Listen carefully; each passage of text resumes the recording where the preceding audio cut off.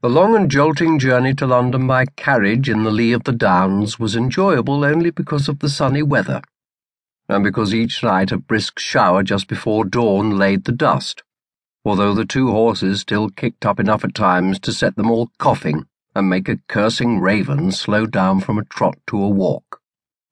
Day by day they skirted the North Downs, the great ridge lying on their right hand and deeply scarred with the white of the chalk showing through grass closely cropped by flocks of sheep.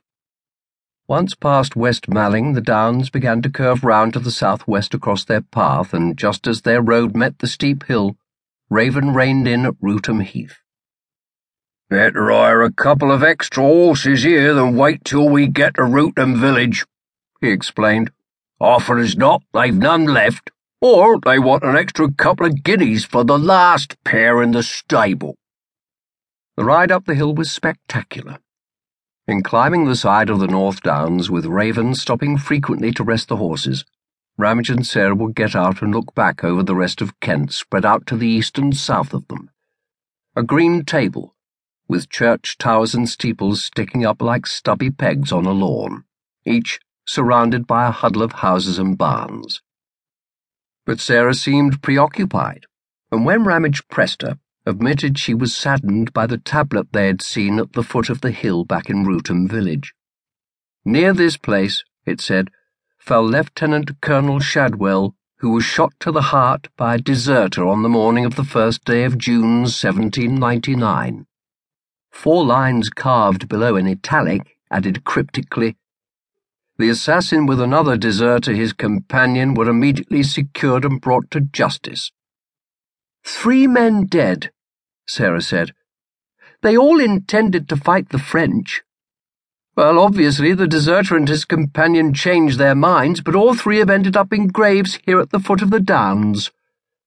Colonel Shadwell, was he a young man eager to fight the French? Or did he buy his commission to get away from a nagging wife? Was he serving in one of the regular regiments of foot, or simply a wealthy landowner here soldiering on Sunday mornings in the local yeomanry? Ramage murmured. "Oh, darling, you are spoiling the whole thing.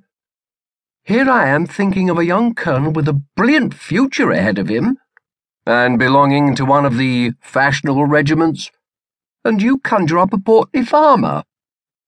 Your imagination is running wild. Why did the soldier desert? Where did he get the pistol to fire a fatal shot?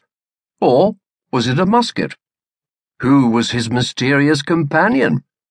Another soldier, or a trollop he'd picked up?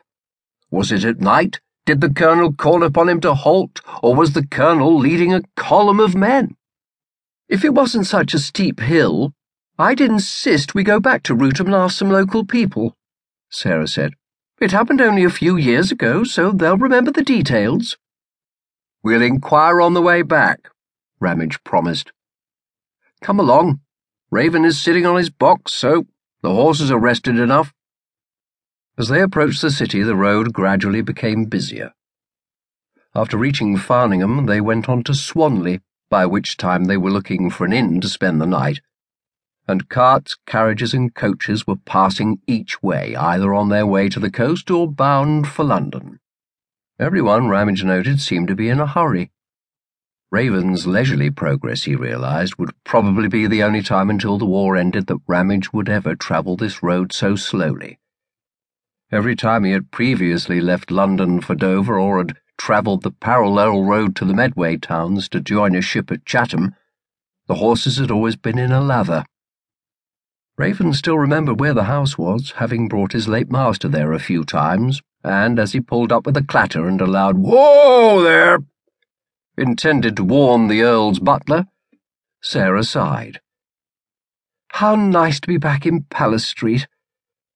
I think I prefer travelling by ship, though. We don't have to keep on packing and unpacking at post-inns. We must persuade Father to get a house on the Thames side at Greenwich, and we'll sell Treffry Hall and buy a place near Dover. Then we can sail round when we want to see them." "We've come to see the gentleman at Lloyd's," Sarah pointed out, as a grinning hansom let down the steps with a crash.